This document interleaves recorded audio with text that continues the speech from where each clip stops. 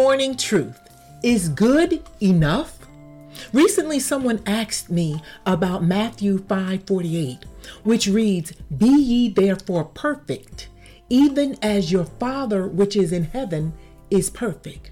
The question that was asked was, how can God, who knows that we are flawed creatures, put such a demand on us? Let me explain it to you this way. God is the ultimate parent. There is not one greater. What parent would push and motivate their child by letting them know that mediocrity was enough?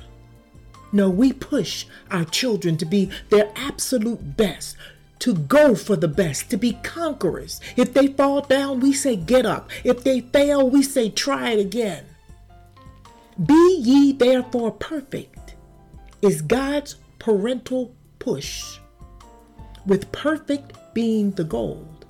Just imagine now, if God said, okay, I know you'll never be perfect. Just do your best and limit your sins to no more than 6 a day. Well, just like our children, if God were to set such low expectations, we would consider ourselves good if we only sin 5 times a day, and then have the audacity to try to figure out if we can carry over our unused sin to the next day. Now, you know we would. God wants the best for us and expects the best from us. I want to read to you a collaboration of scriptures to give you a clearer perspective.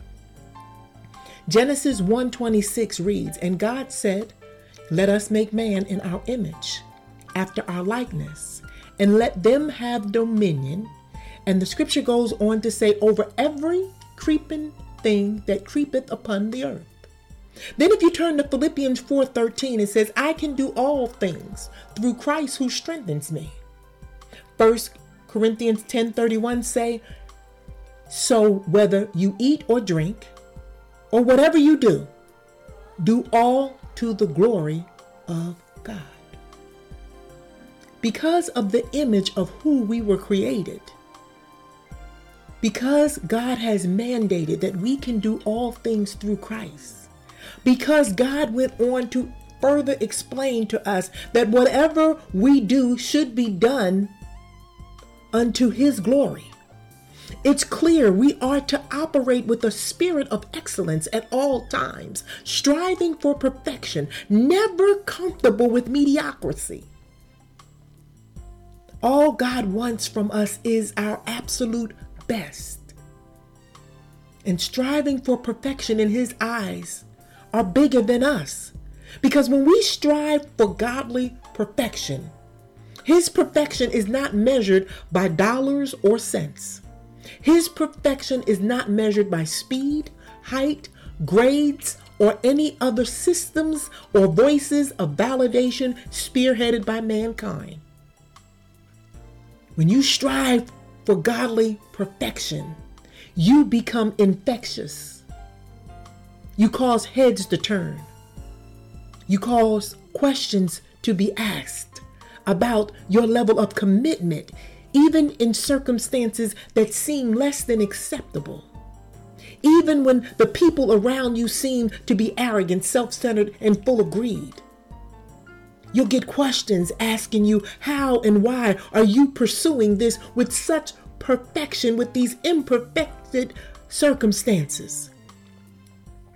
Guess what? Now the door is open for you to tell them about the God that you serve. God's definition of perfect is an attitude of excellence, an attitude of putting your all in everything that you commit to do. When you pursue anything with a sincere spirit of excellence, and you have put your heart and your soul into doing it for the glory of God, and it still doesn't seem like enough, don't beat yourself up. Don't allow Satan to trick you into a state of depression. Because when you have exalted your best and it isn't enough. When you have pursued with absolute excellence, because God knows your heart, His grace and His mercy will make up the difference. My grandmother used to say, reach for the sky. And if you land on a mountaintop, you're still on high ground.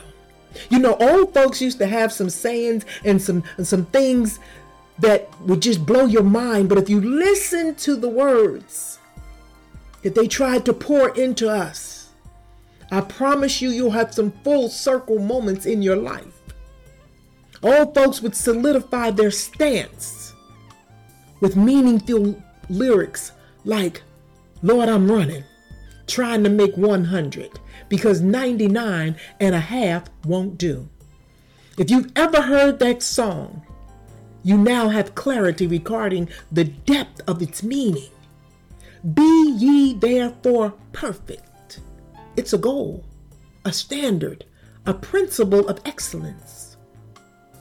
As I strive to answer your questions, remember, in the Word of God lies all truth. Any inconsistencies found are only due to our inconsistency in our commitment to study.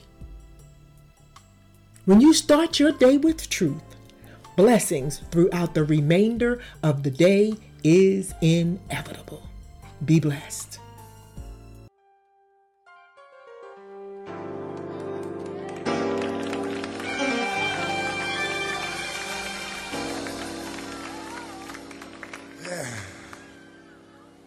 Lord, I'm running, trying to make 100, 99 and a half won't do.